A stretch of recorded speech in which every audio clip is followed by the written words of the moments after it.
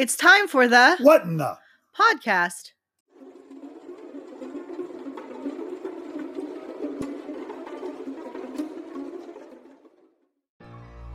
Tonight we have the long-awaited interview with none other than Lyle Blackburn. Writer, singer, songwriter, producer, actor. He's a Renaissance man who runs the whole gamut of the creative field, but his favorite subjects are cryptids. Tonight he's going to join us to talk about one of his favorites, the Arkansas Fouke monster, also known as the Boggy Creek monster. Welcome to episode 80 of What in a Podcast. Begin audio transmission.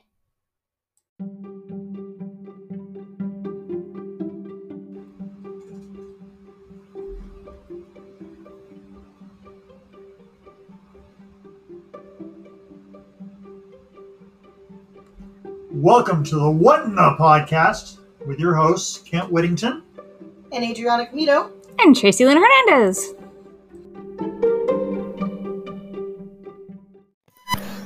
Hello and welcome to the What in the Podcast. How are you ladies doing tonight? Hello. Hello. I am exhausted, but I'm here. You've had a rough day and it's not over yet, huh? Yes. That's a good answer. I Okay. can't believe how much. I can't believe how much a small child can produce in the way of mucus. Thank you for clarifying that. That was pretty open-ended to begin with there. Didn't quite know where you were going with that. But anyway, Tracy's joining us remotely tonight because she's had a busy day and she might have a busy evening. She might have to leave us at some point during the recording, but we wanted to include her as always. So, hi, Tracy. Hello. Hey. And Adri's with us tonight, too, in her usual Just barely there. way. Well, what are we doing tonight? Anybody? We have interview. Yes, we do. You had interview. True, I had interview. She had work and I had sick, so. You had sick? Well, I had plans of being there until, everyone in the house is barking. And I'm like, yeah, we're not going to be able to hear anything besides children's runny noses and mom barking in her office. I feel like you're doing the work. Whoa. Sometimes I do feel like I'm doing all the work, yeah. I don't know what that was, but yeah, sometimes. It's my computer's being stupid. Go figure. Oh, well. Suddenly it decided to open a page that wasn't supposed to be open. Yay. Well, to continue. Here we are. Here we are, yes. So continue. I finally got that interview nailed down with Lyle Blackburn. Yay. He was more than gracious to agree to an interview. However, because of his busy schedule, we kind of had to do it around his availability, which meant I kind of had to get up at, oh my God, in the morning to conduct the interview with him. But how is that any different than every other morning you get up at 4:00 in the morning? Well, usually that has to do with the animals and taking them outside and the work and whatnot. But I got up for an interview, so that's a little different this time. But anyway, our interview tonight was with Lyle Blackburn. In case you're unaware of who he is, I've got his bio here. I want to tell you a little bit about him. He's a native Texan known for his work in writing, music, and film. He's the author of several acclaimed books, including The Beast of Boggy Creek and Sinister Swamps, whose subject matter reflects his lifelong fascination with legendary creatures and strange phenomena. Lyle's also the founder of the rock band. Stop doing the phenomena in your head. As soon as I say phenomena, I knew you were doing it. She's laughing. I'm tired and it just struck me weird. Anyway, Lyle's also the founder of the rock band Ghoultown and narrator, producer of documentary films such as The Mothman of Point Pleasant and Boggy Creek Monster. He's a frequent guest on radio programs such as Coast to Coast AM and has been featured on various television shows airing on Animal Planet, Destination America, Travel Channel, Disney Science, and Shudder. He really is a Renaissance man. He can do it all. He does it all. Yep. In his work with Monsters and Mysteries in America, he served as both consulting producer and special episode host. As a musician, Lyle's achieved similar success. His band Ghoultown has released 9 albums, which have not only earned a loyal worldwide following, but found their way into movies, video games, and numerous live venues across the United States, Canada, and Europe. Highlights include an invitation to write a song for iconic horror maven Elvira, Mistress of the Dark, which aired on her nationally syndicated show, Movie Macabre. Movie Macabre. Thank you. When Lyle's not writing books, hunting monsters, or performing with his band, he can be found speaking at various cryptozoology conferences and horror conventions around the United States. Just look for the trademark black cowboy hat. That's pretty much Lyle in a nutshell. If you go to his website, you can find a lot more about him. All the books he's written, I can give you a quick rundown of those. There's the Boggy Creek Case Book, which is about the Fouke monster encounters from 1908 to the present. Sinister Swamps, Monsters and Mysteries from the Mire. Momo, The Strange Case of the Missouri Monster. Beyond Boggy Creek, In Search of the Southern Sasquatch. The Beast of Boggy Creek. Uh-oh, we lost Tracy. We'll give it a second. I'll keep talking here. Lizard Man, The True Story of the Bishopville Monster. Monstro Bizarro, The Essential Manual of Mysterious Monsters, which is basically a compilation of all sorts of things cryptid. Are you there, Tracy? I'm here eventually, in theory. That's all right. We got you. We got your voice, if not your picture. Back, yay! That's all right. I just kept on going while we were waiting for you. American Monster Tour. You know, Yeah, it's just the computer doesn't like me. I swear. that's all right. Another book he had. There you are. Hi. Another book on the list is Momo, the Missouri Monster.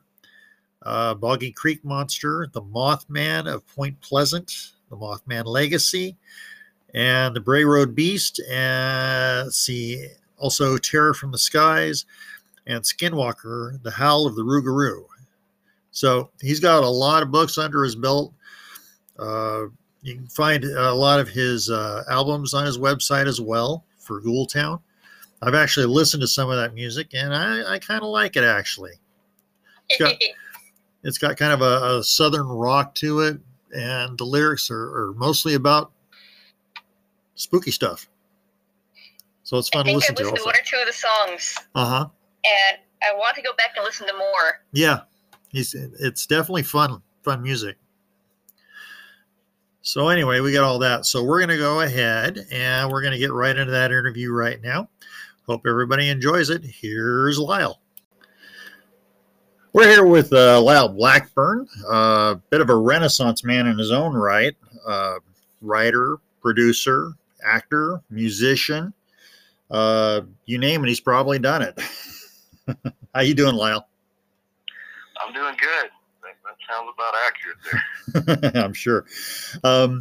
But the reason we have you on today is you have a specialty in cryptids. Is that correct? Yes. Okay. And the one that you seem to focus the most on, we're going to talk about today, would be the Fouke monster. Is that right?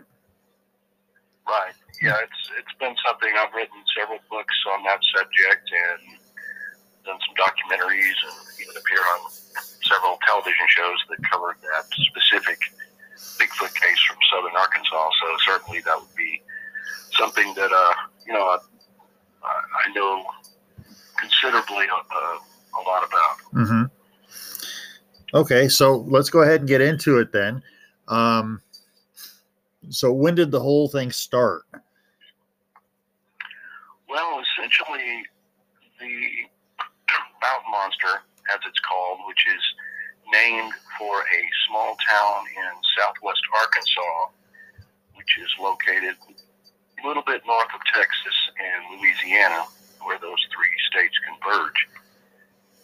Stories of a upright, hair-covered, 7-foot tall, Bigfoot-like creature had been circulating in the area of this small town and in the Sulphur River bottoms for years.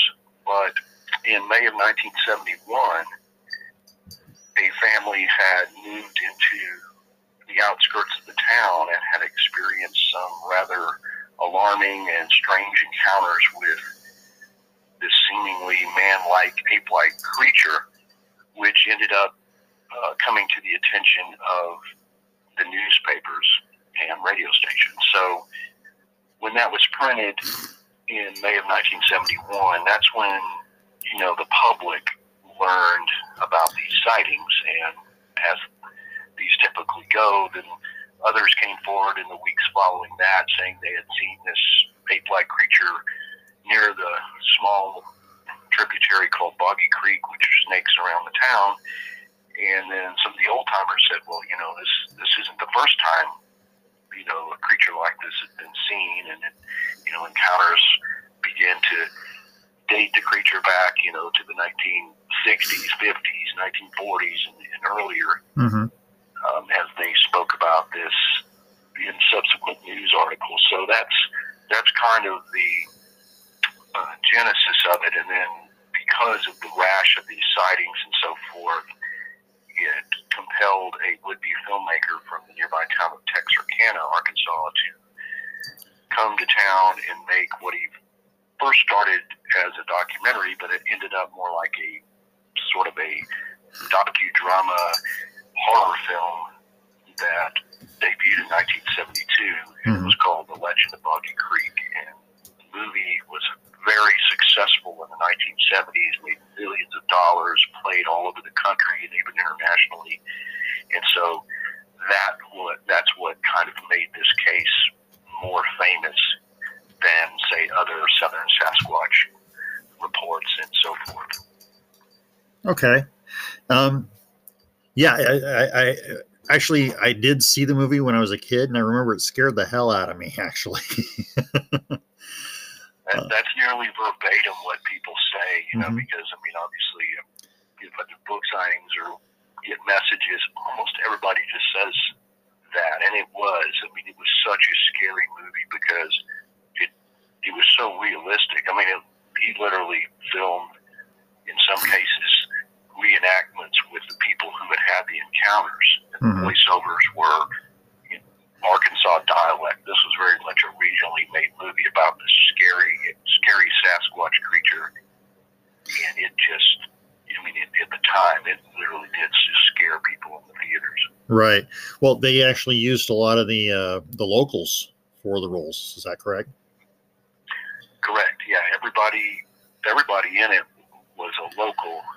And like I said, some cases, it was just ordinary people sort of reenacting their encounters. And in some cases, he hired some actors from Texarkana, just very amateur actors, or some girls from the nearby Texas college to play the parts. But essentially, they were all, these weren't Hollywood actors. These were people with the Southern Arkansas accent and everything else. So yeah, it was just all made by locals. Now, how much proof is there that this monster actually existed? Well, the scant evidence, along the lines of any sort of Bigfoot case. There were,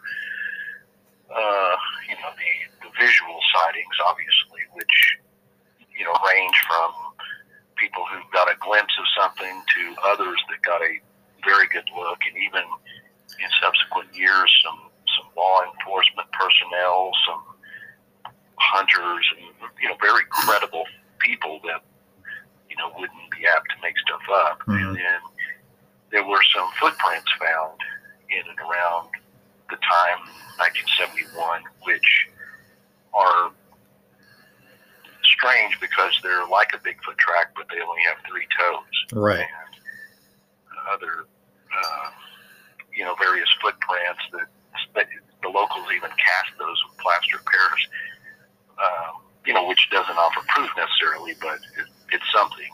And I've only seen a few photos over the years that, you know, you couldn't quite make out what it could be. But other than that, you know, there's no solid evidence or conclusive proof. Mm-hmm. Mm-hmm. Yeah, the footprint itself, like you said, it had 3 toes. From what I know of my research, they say that generally speaking, primates are not 3-toed creatures.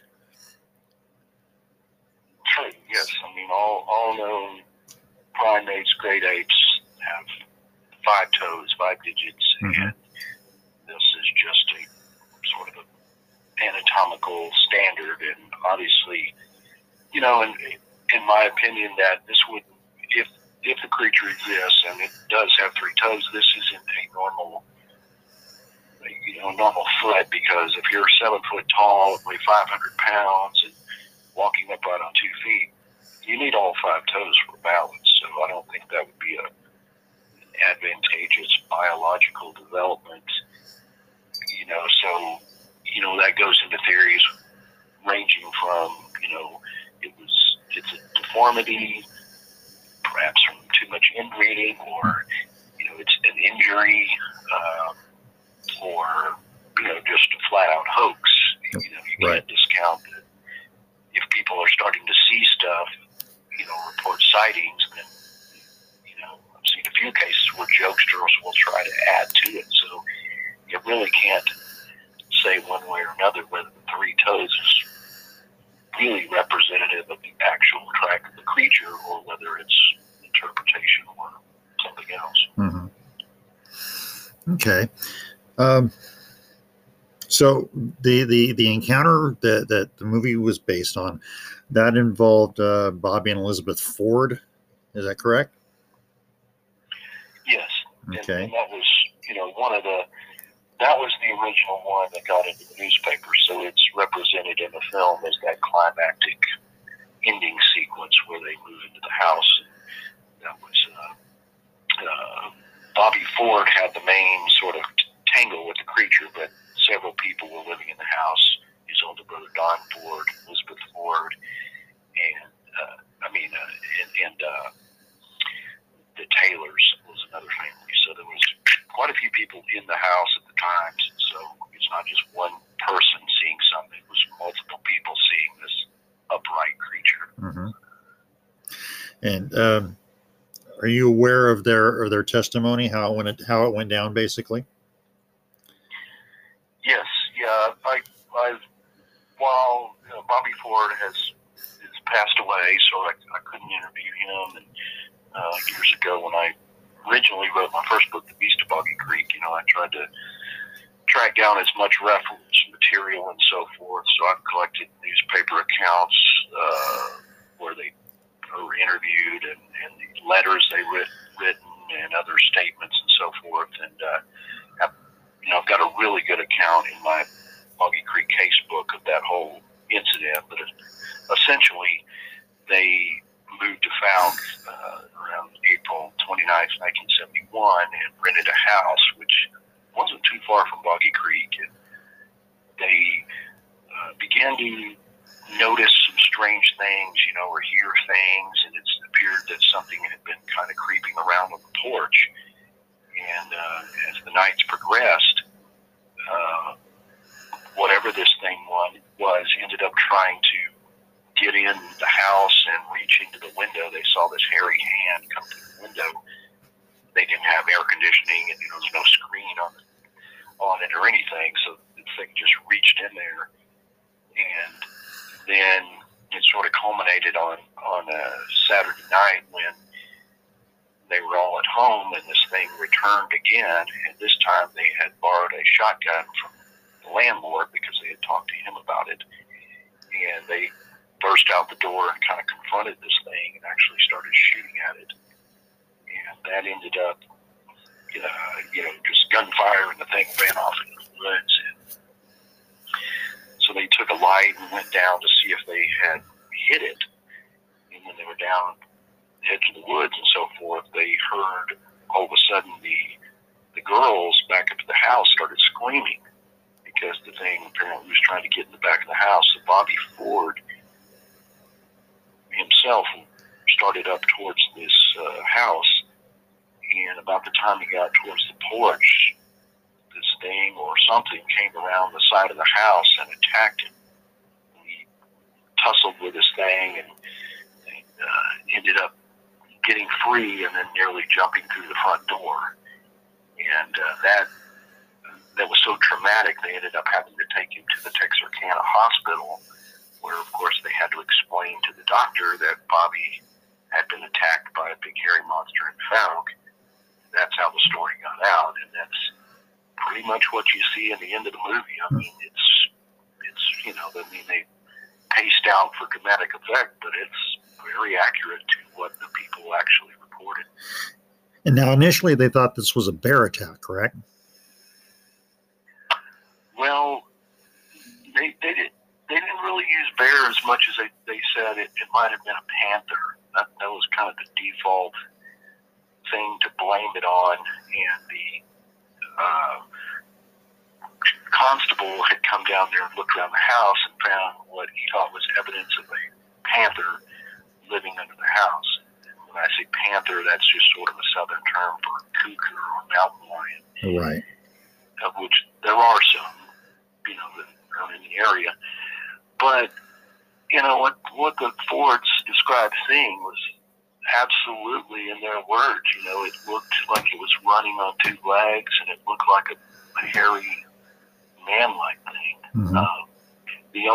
The bear, when it reached in the window, they were sort of like, well, we thought it might be you would think it would be a bear, but it was not a clawed bear type paw. It was a hand. Okay. And that was kind of the way they dismissed the possibility of a bear. And then, there was all kinds of people proposing theories to explain it away. Whether it was, you were being hoaxed, or some people said it was a horse because a horse was found shot nearby, but it by no means was a horse. And this whole thing about people trying to run them off and stuff. I mean, I've heard stuff like that, but that just sounds preposterous. You wouldn't return to the house multiple times with these people shooting at you. It just makes no sense at all. Yeah, horses generally don't have clawed hands that reach through doors or windows, I mean. Right, I haven't seen it be a whole new cryptid, So the legend goes back to the 50s and the 40s, you said, or even further back for that matter?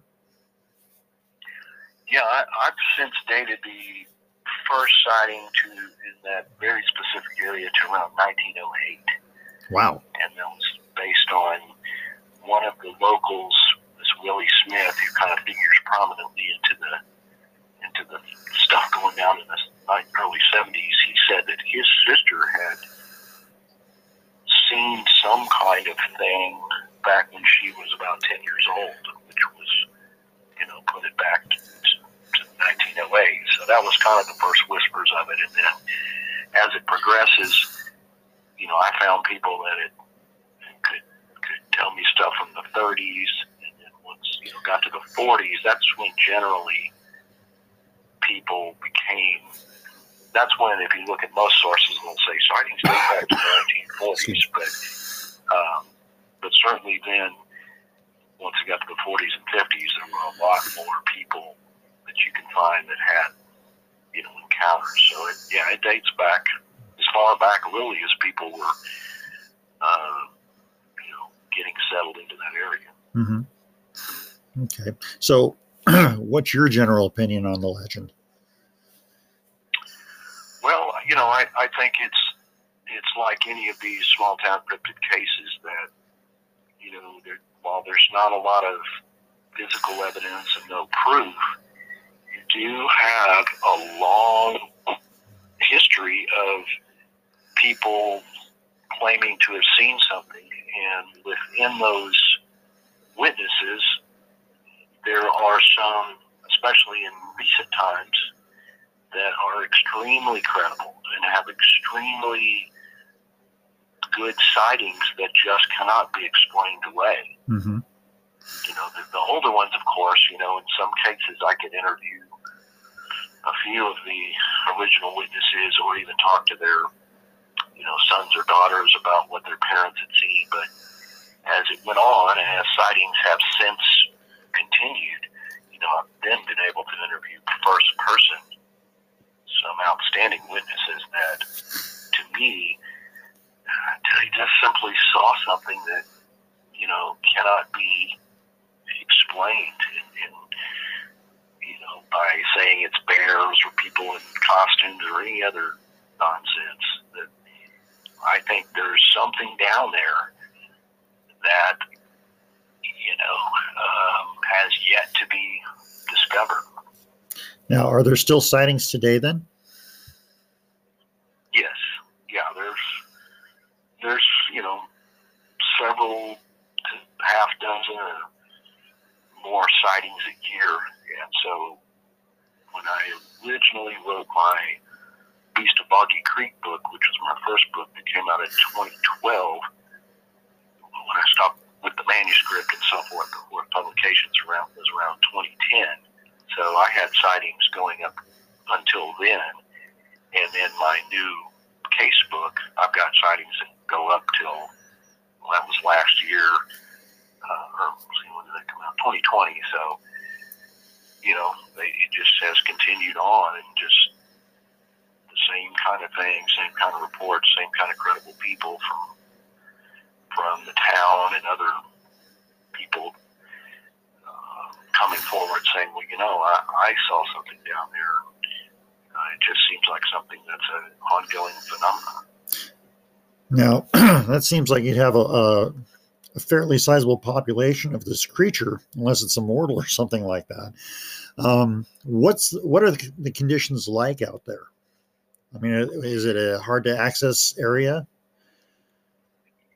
Yes, you know, and I think in terms of, you know, there would have to obviously be a viable population of these, you know, rather than just sort of that singular creature that is almost played up in the movie as the lonely creature. But, you know, for it to be seen this long, and there's various descriptions of, you know, well, it was 7 feet tall, or I saw something that was 5 feet tall. So it does seem like different individuals. The area, which is unfolds there around the town of Fouke, which is a very, very small town. I mean, it's like 1,000 people live there. It goes into the Sulphur River bottoms, and the Sulphur River flows through that area, coming down from the Red River, and it's all swampy bottomlands. There's a place called Mercer Bayou that looks, I mean, straight out of a horror movie. I mean, it's got the classic cypress trees and the Spanish moss, and it's a dark and spooky, hard to access place that, while over the years some of that area has been developed, it's still a lot of it just remains as, you know, sanctioned bottomlands. There's 20,000 acres just in the Sulphur River bottoms that is, you know, basically public land, something where people don't build houses or anything else. And the area along Boggy Creek, you know, just snakes back to people's private property that has been owned by families for years, where no development, nothing. I mean, it literally looks the same now as it did in the 70s. So, you know, and I've spent a lot of time, you know, camping and exploring back in there. And I could say, you know, a small population of something certainly could, you know, live down in there. And if it didn't want to be seen, it certainly could, because there's plenty of sustenance, food, water, you know, plenty of wildlife, and everything necessary to live. And just at times, you know, especially in the summer when things are grown up, I mean, you can't even see, you know, 20 feet into the thicket, because it's just a twisted, you know, inhospitable place. So it certainly has the ingredients to host this southern Sasquatch. Okay. Now, you said you've been out there. Have you had anything happen with you that would give you cause to think that the creature exists? Any noises or shadows or anything like that, for example? Yes, there's been several things that have happened over the years that, I could conceivably be attributed to the creature. One of the scariest was several years ago, me and a friend of mine who often, goes out doing explorations with me. We were camped out there along Mercer Bayou, and we had a canoe, so we took the canoe up the bayou at about midnight out there, and it's peaceful but rather spooky. And we were up some distance from the camp, and we all of a sudden heard this really spooky, strange howl come up out of the woods, some yards away. And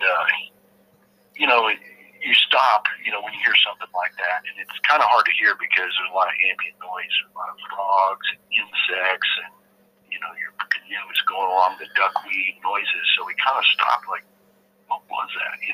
Mm-hmm. Well, then it howled again, and this time we could tell, okay, well, that's not a coyote.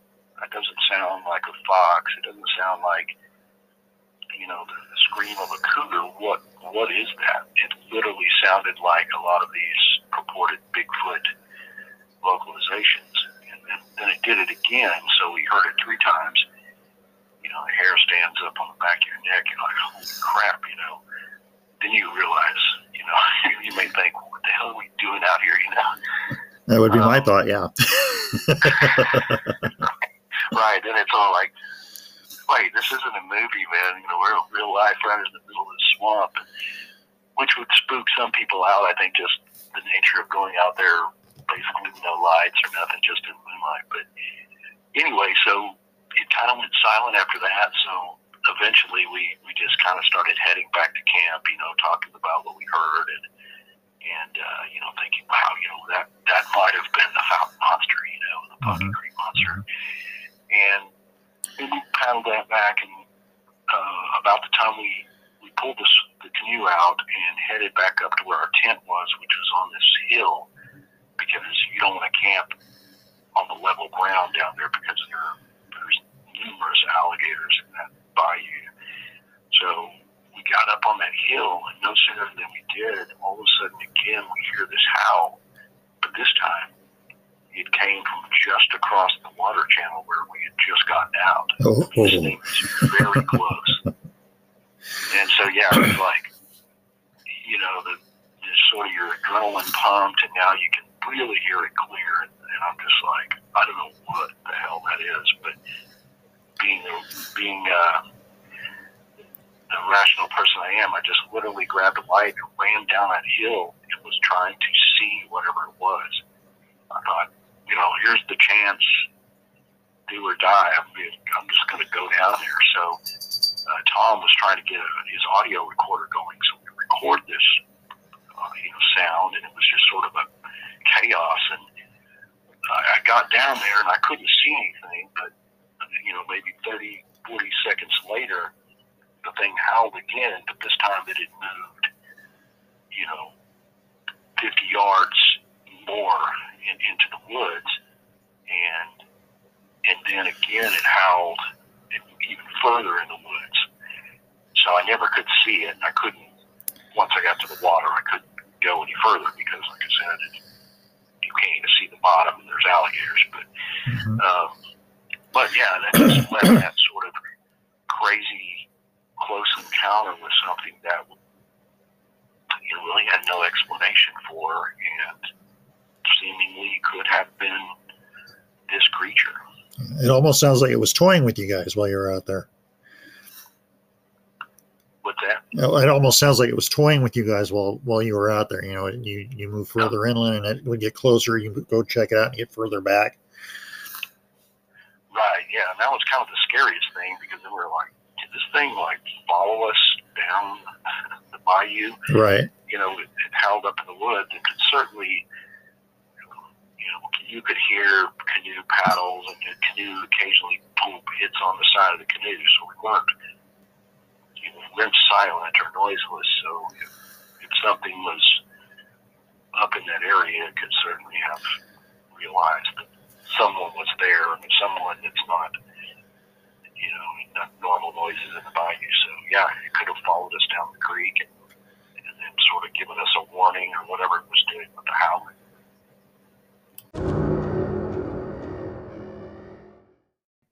The processing of commercial information is complete.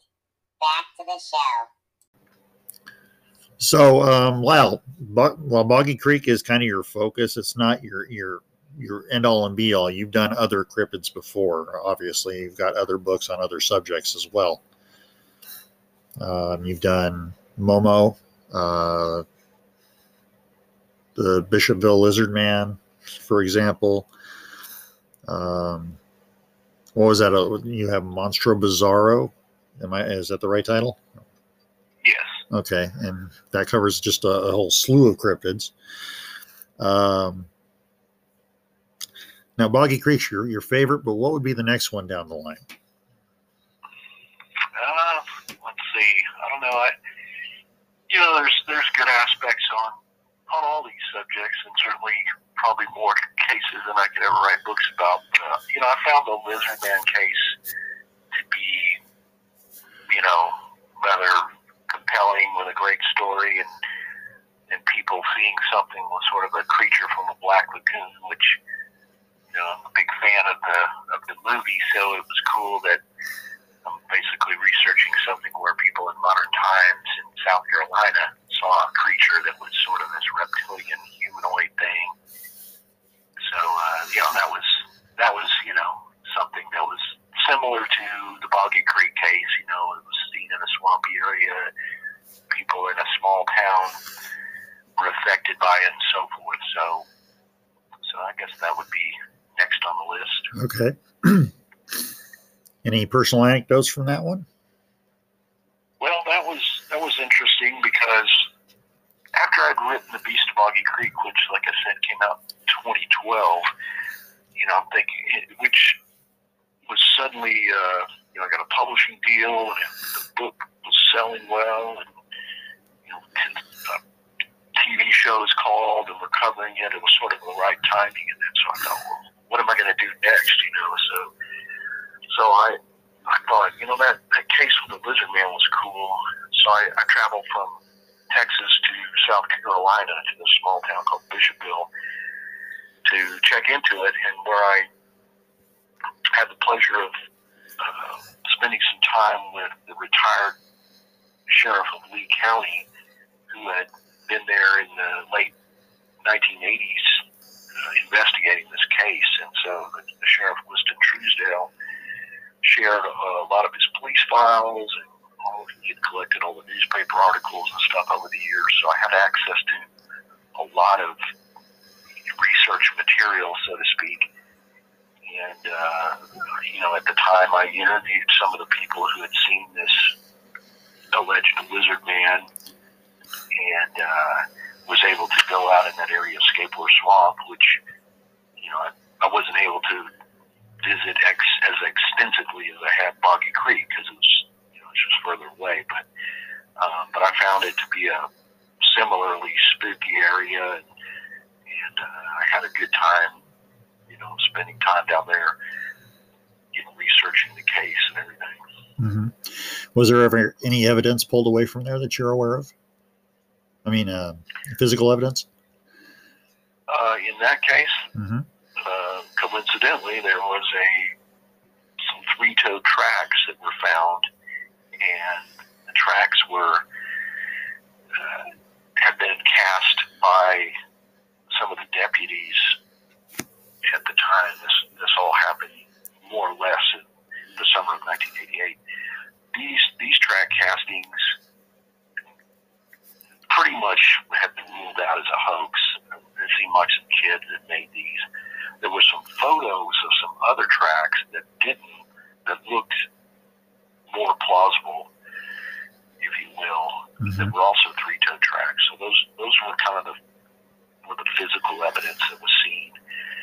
And again, it's a lot of it relied on the anecdotal eyewitness testimony of various people, some of whom were very credible. I mean, some of them were some local officials from the Air Force Base. There were a kid who took a polygraph test that passed, stuff like that. So, while there wasn't any great physical evidence, there was still some compelling parts to the story. So yeah, it sounds kind of compelling when you get all those witnesses, and like you said, you got officials and things like that. So you got instant credibility there with them. So now I wanted to ask you, you're big on the cryptids. What got you started in it, basically, is what I wanted to ask. Well, it was something that, I just found an interest in as a kid. As far back as I can remember, I loved horror movies and movie monsters and things. And at some point, I got a Scholastic Reader book when I was in elementary school, and it had stories about Yeti and Bigfoot and Loch Ness Monster. And when I, learned about those, I'm like, wow, this sounds like, real life monsters, dinosaurs, and things that people say are still living. So that really captured my imagination. And I began to, look into Bigfoot and stuff. And I saw the Patterson-Gimlin film on television and some other documentaries at the time. And then I saw The Legend of Boggy Creek, which, related to my area because that was only about 3 hours from where I lived in Texas. Mm-hmm. So all of that kind of played into just, cementing my love for cryptids and particularly, the kind of southern tales like Boggy Creek.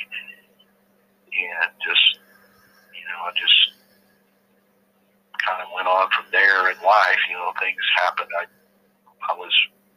spent most of my life as a musician and, touring and traveling and whatever. And, all the while reading books and things. And it was, later on, I decided I wanted to write my own book.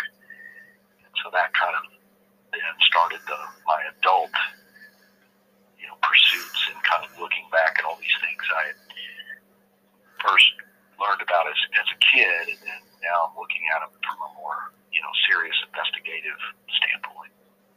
Okay. Yeah, I think you and I read the same Scholastic books when we were kids. I remember. I have a memory of reading the same book. Right.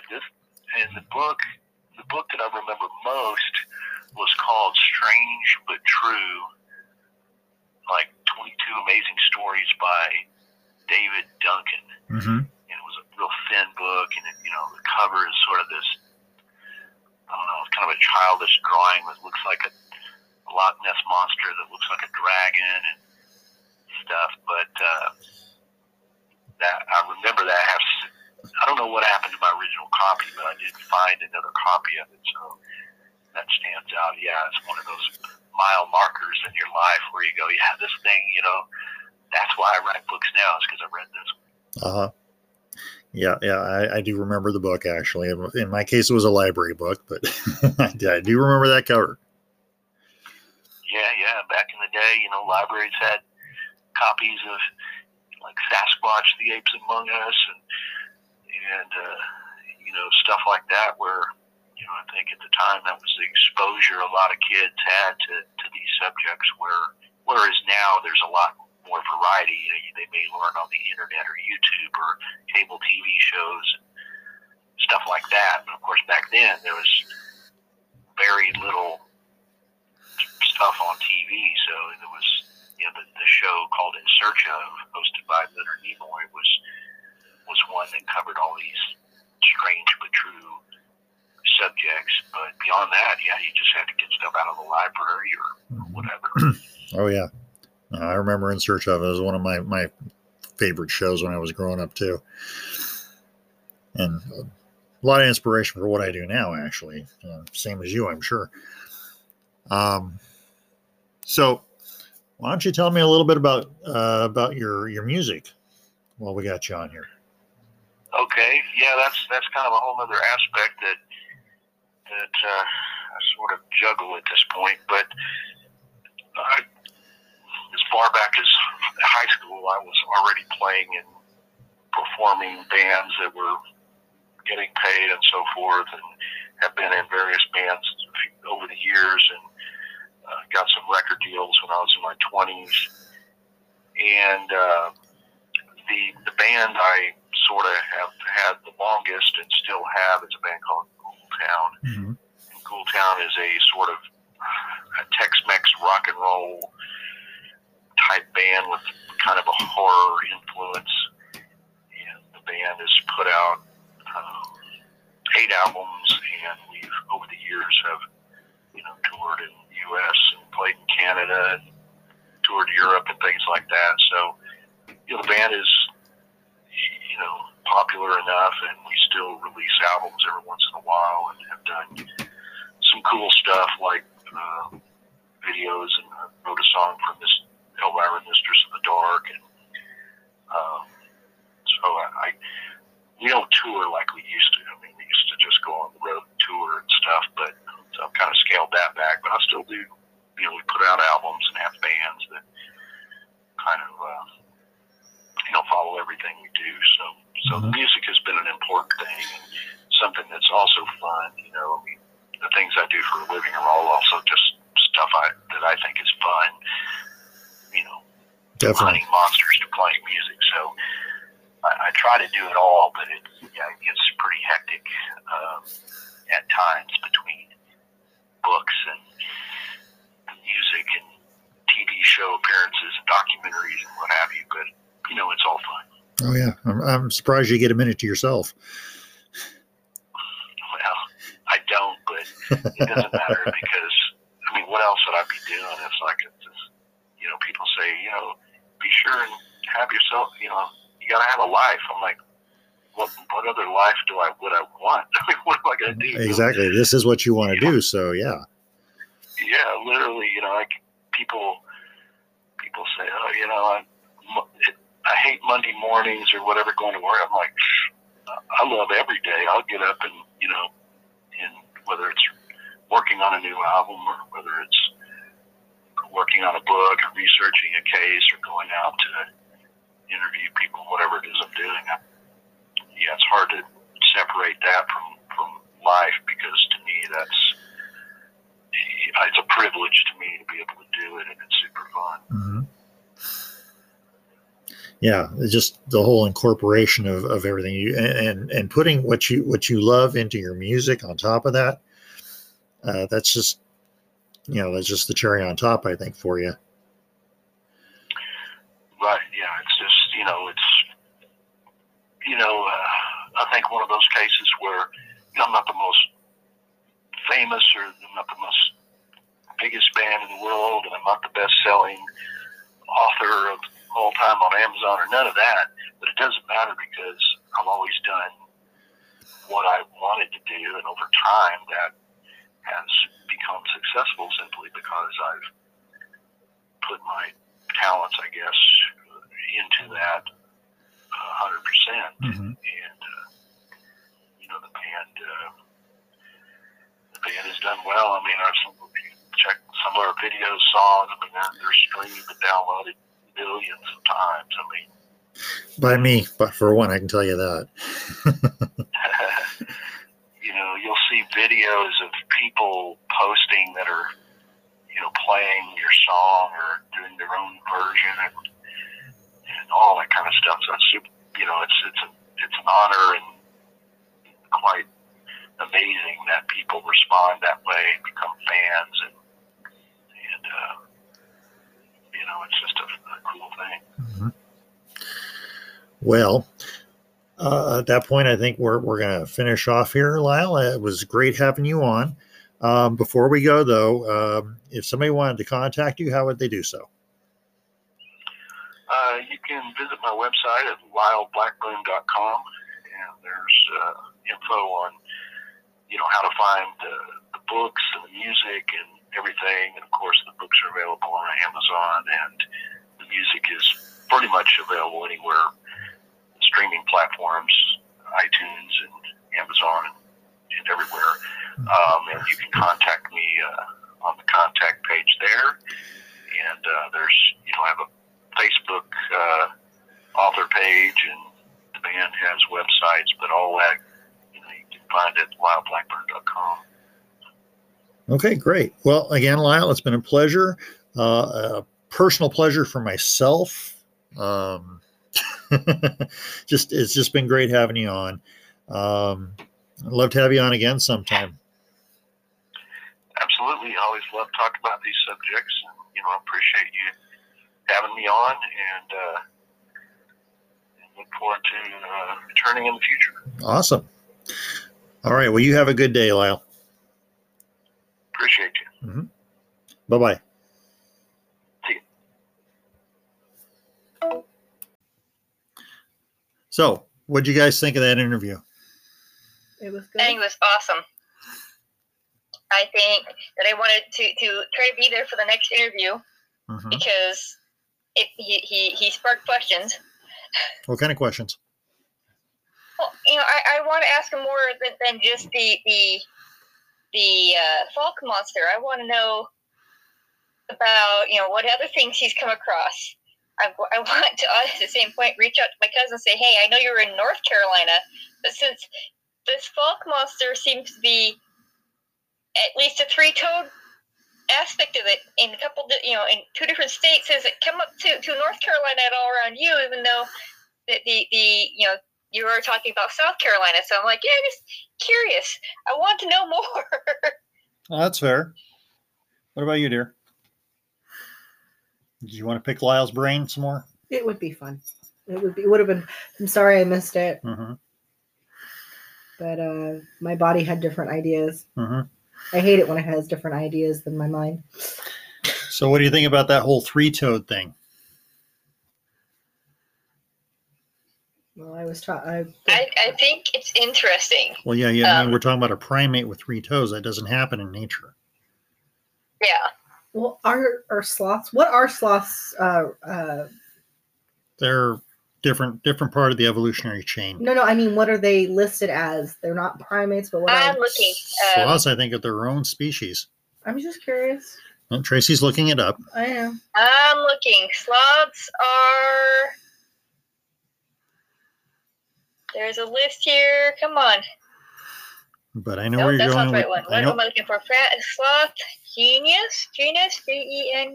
There we go. Sloth genus and species. Sloths are Bradypus linnaeus of the Bradypodidae, Mammalia pilosa. So what's the mammal? They are not primates. No. Like I said, they're their own genus, their own species, if I remember right. Oh, yeah. Yep. But the fact that it's a primate or not a primate, not the issue. I mean, you're going for the assumption that it could be something along those lines. It doesn't have to be a primate. Mm-hmm. Nobody's actually, I mean, aside from the Fords, nobody's actually really got a good look at the monster. And you and I, dear, entertain the idea of it being a ground sloth. Could be. Which could fit the description. They walked upright, and they were the throwbacks to prehistoric times. Yeah. So I don't remember if they had three toes or not. I don't know, but I know there are three-toed sloths now. If this is a variation of I the ground, forget the difference between the two and the three-toed sloths. There was something that differentiated them, but I can't remember anymore. But if this is a variation, an offshoot of a prehistoric ground sloth, it could have evolved three toes, even if the original ground sloth didn't have three toes. And I don't know for sure if it did or not.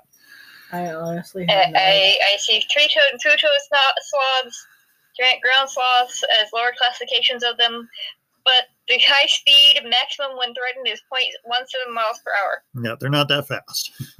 Yeah, no. Oh, but they used to be. And from Lyle's description, this creature got away with ease. Even when he's out there trying to hunt it down, it's keeping its distance no matter how fast they're moving. So ground sloth, most likely not. Probably not. I But- didn't say it was for sure. I'm just saying they're an animal with 3 toes. I mean, things develop differently. It could be a strange offshoot. Well, it's definitely a Bigfoot-like creature from the description. Mhm. But anyway, speaking of 3-toed creatures and Bigfoot, Adri, you've got a short for us tonight? Yes, I do. It comes out of my Weird Pennsylvania book. Cool. Okay, well, we'll get right to it. Let's do it. Bigfoot stalks the Keystone State. Since the mid-1800s, Pennsylvania has been awash with sightings of hairy, ape-like creatures lumbering around, leaving huge footprints, although the beast almost always gives off a nauseating smell that one would think would put off most observers. The fascination with the deodorant-challenged creature remains, and new reports keep surfacing. The longest series of encounters with a Bigfoot in Pennsylvania is described by author Jan Clement in his short 1976 book, The Creature, Personal Experiences with Bigfoot. Starting in the summer of 1972, Clement's cabin in the southwestern part of the state was visited many times by a 7-foot-tall creature that was neither ape nor human. Clement affectionately called him Kong and befriended him by giving him apples. The creature's short brown hair covered his whole body, including most of his expressive face. His arms were long but did not reach below the knees, and his feet were slightly larger than a man's, about 13 inches long. Clement met the creature frequently over the space of 4 months until he found him dead in January 1973 and buried him in the woods near his property. However, he was never able to find the burial place again. The case for the existence of a big biped in the woods wasn't helped by one piece of news in 2002. It was then that Ray L. Wallace died. Wallace's employees had been the first to uncover physical evidence of a Bigfoot. Some tracks at a building site near Eureka, California, back in 1958. After his death, Wallace's family revealed that he had rigged all the evidence as a prank. It would seem that this news item would put a lid on the whole Bigfoot phenomena, and yet the reports keep coming in, albeit the creature itself remains elusive.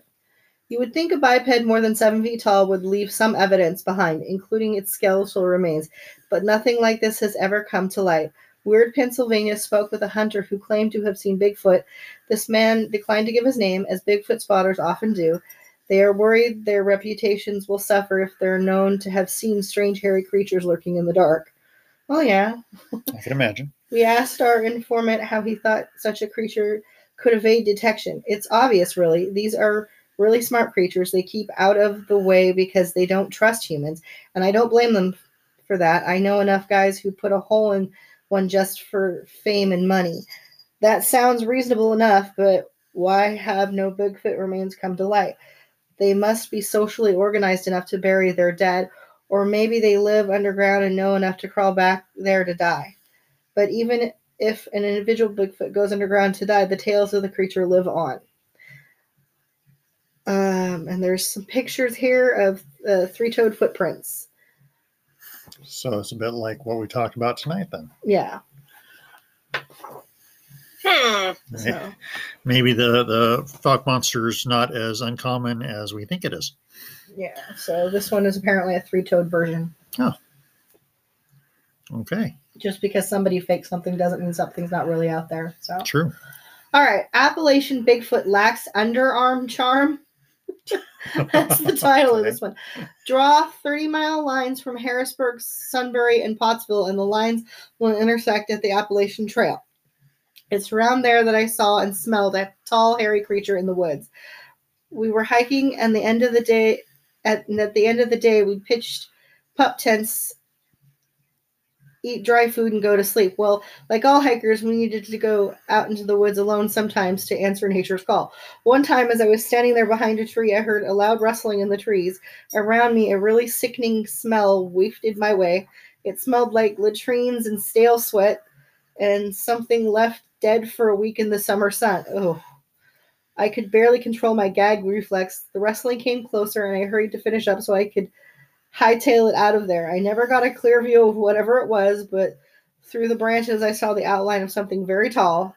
Its head was covered with black hair, and it either wore dark clothes or had dark fur. I can't swear it was fur, though I'd like to because it didn't. I'd like to because I didn't get a good look. How tall was it? I'm a bad judge of that, but it seemed taller than most people I know. My friends thought I had just spotted a big bearded hiker who'd been at it for a while. After all, we were all pretty ripe smelling after a week's hiking, but this was a different. This was different. I know it was. Fred Nicholas. Okay. I got a couple more here. Kong counterpoint. Jan Clement's book, The Creature, is tough to believe. It's a great story full of interesting details, and that's part of the problem. It's a little too good to be true. The obvious objections are dealt with quickly. Kong shied away from metal objects, cameras, and anybody except Clement, so there's no pictorial evidence or other witnesses. The story ended neatly with Kong dying and being buried, but a little too conveniently. Clement couldn't find the burial spot when he returned there later. The book leaves us thinking that Kong had been dug up, a nice little cliffhanger. Then there's the author himself. Clement describes himself as an earth sciences professor, but like Watergate's Deep Throat, nobody knows who he is. Nobody by the name taught anywhere in that part of the state. Maybe he used a pseudonym to protect his reputation, but 30 years later, the silence goes on. According to the most recent biographies, he too has died. So why is he still anonymous? Also anonymous.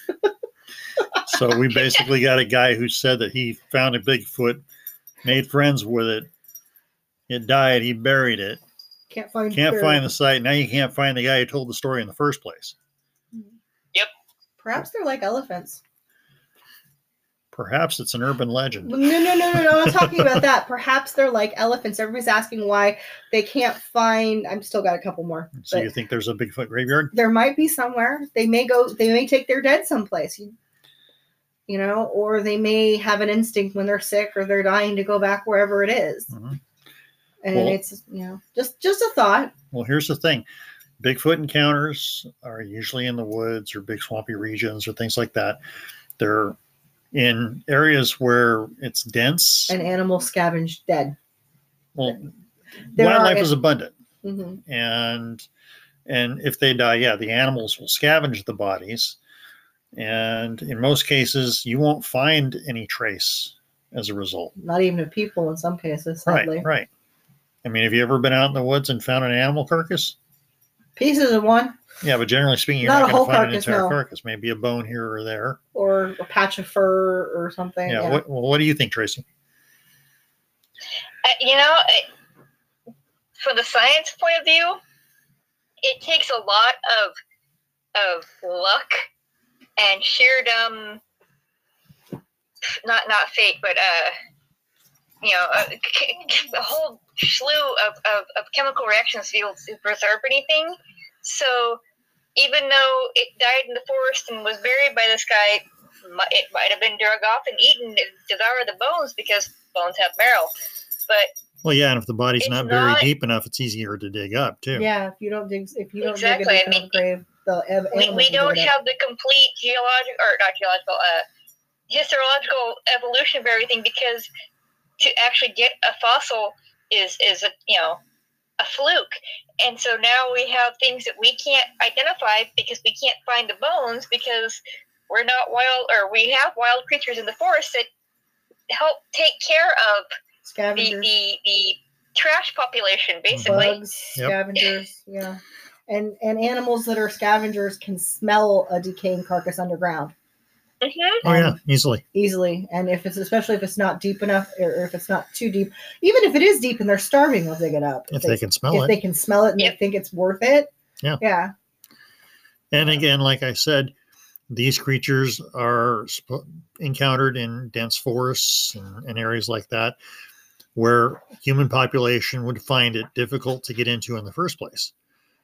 And they can get pretty deep in the forest, then you're never going to find a carcass or a population or anything like that. Mm-hmm. Because you just can't get up there. Or in there, I should say. Exactly. Safely, yeah. Yeah. Not by our standards. I mean, we're weak little humans. We are not equipped for climbing mountains without equipment and such. So, or going into forests and surviving for any amount of period of time. Personally, I don't think I'd want to, because just from the wild animals are out there. I mean, there's cougars, there's bears, there's things that wouldn't hesitate to attack you.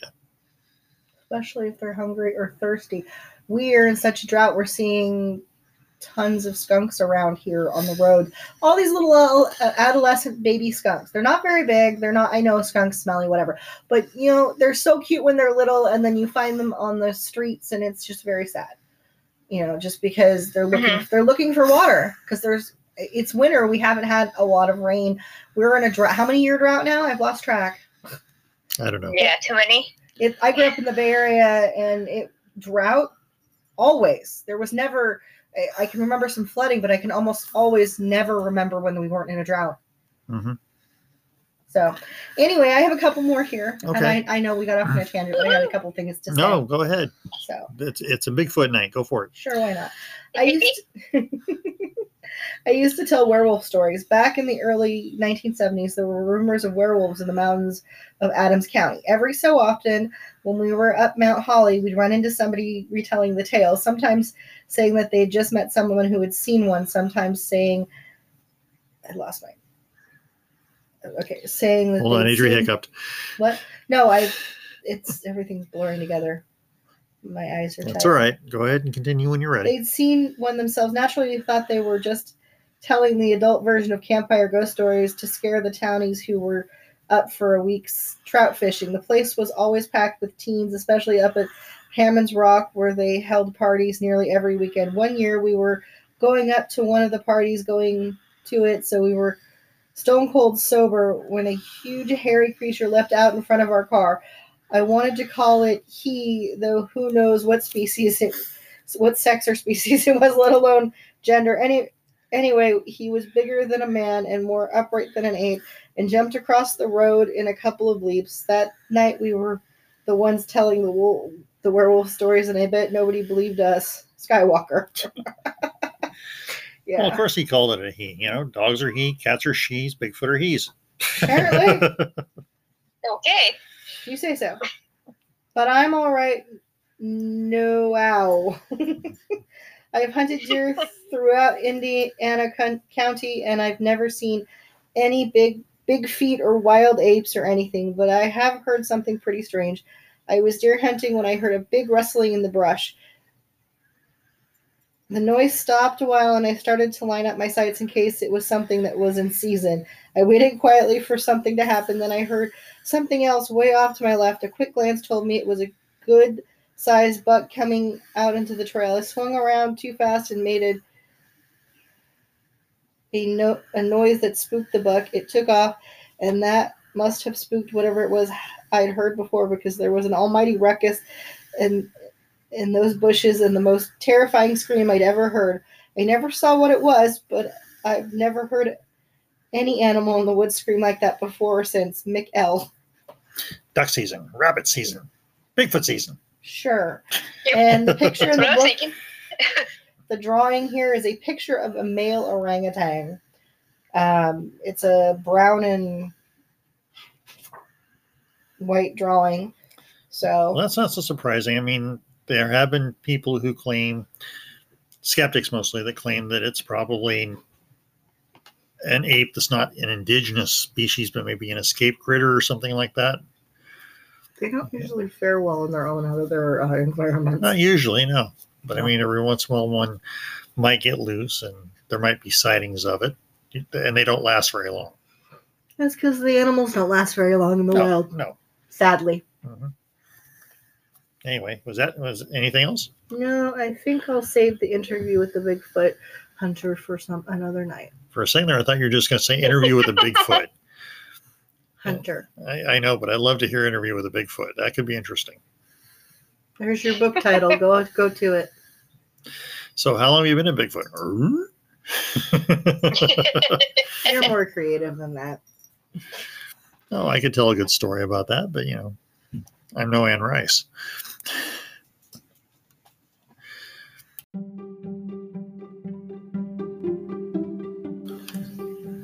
Okay, I think that's going to do it for tonight. This episode is a lot shorter compared to some of our other ones, but that's okay. That happens. Yeah. Nobody said an episode had to be any specific length of time. And it We've doesn't. had short ones before because life happens. That's right. But at least we tried to do something. But we hope you all enjoyed it tonight. We don't do cryptids that often, but it's nice when we do get a chance because it's one of my favorite subjects, if it's not anybody else's. We look forward to more stories like that in the future, and we do look forward to having Lyle back on at some point in the future, too. Yes, I would love to talk with him. So, for now, we thank you all for listening. We hope you continue to listen. Check our backlog, too. We got a lot of good stuff going on behind us. Looking forward to what's coming on in the future. And in the meantime, as usual, stay spooky and cue the gremlin. Wherever she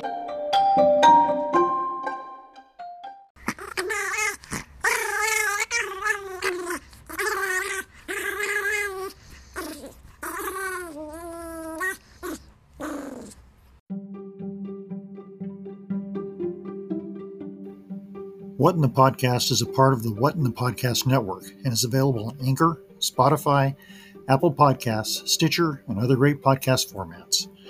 You can find us on Facebook at the What in the Podcast Facebook group.